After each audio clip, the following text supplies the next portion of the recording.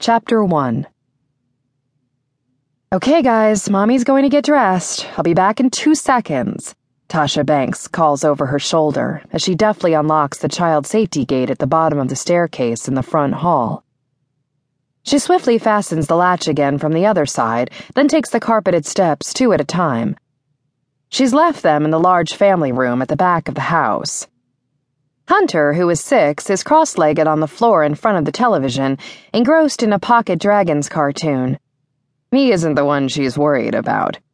Victoria, who has just turned 3, seems busy with her crayons at the table, but Tasha doesn't entirely trust her. Just the other day, she caught her hitting Max over the head with a plastic hammer. But, Mommy, we're playing workshop. I'm the tool guy, and he's supposed to be a nail, Victoria had protested when Tasha snatched her helpless 11-month-old from the floor and inspected his tender little head for damage. I can leave them alone down there for 3 minutes tops, Tasha thinks, pausing to scoop a stray, dirty, kid-sized sock from the hall floor. When she brought Max home from the hospital last November, Hunter took the new arrival in stride, which was no surprise. He had been laid back about everything from the moment he arrived in the world, and Big Brotherhood was no exception. Though Tasha had taken pains to read up on sibling rivalry before she and Joel presented Hunter with a little sister shortly after his 2nd birthday, he had been gentle, patient, and remarkably understanding of the fact that he now had to share Mommy and Daddy with Victoria. He had reacted the same way to Max. If Tasha was busy with the baby and he had to wait for something, he would occupy himself with a book or some blocks until she was able to turn her attention to him. Not Victoria. When Max came along last year, she was clearly dismayed. She refused to speak to Tasha the whole first day she was home from the hospital. Even after she thawed out a bit over the next few weeks, whenever Tasha sat down to nurse the baby, Victoria would invariably declare that she needed something now. If Tasha asked her to wait, she threw a tantrum. Never, though, had she directed her anger toward Max, only toward Tasha and Joel. The baby she adored.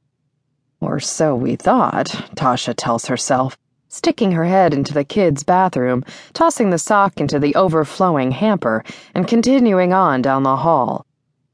Last week, she barely caught Max before he struck his head on the corner of the coffee table after Victoria shoved him as he crept around it in his new walking shoes. Of course, the toddler had feigned innocence, claiming she was trying to hug him, not hurt him.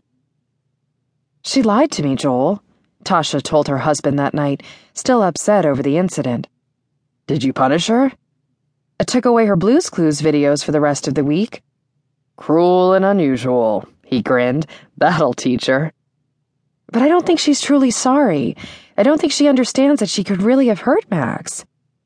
Sibling rivalry is a normal thing, Tasha. They'll get over it. Besides, Max has a hard head. Nothing phases him. He crawls into walls head first and laughs.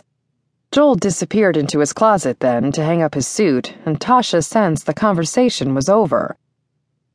It's frustrating the way Joel lately seems more wrapped up in what's going on at the office than in anything that happens at home. Or maybe that's just Tasha's perception. Maybe she really is making a huge deal out of minor issues these days.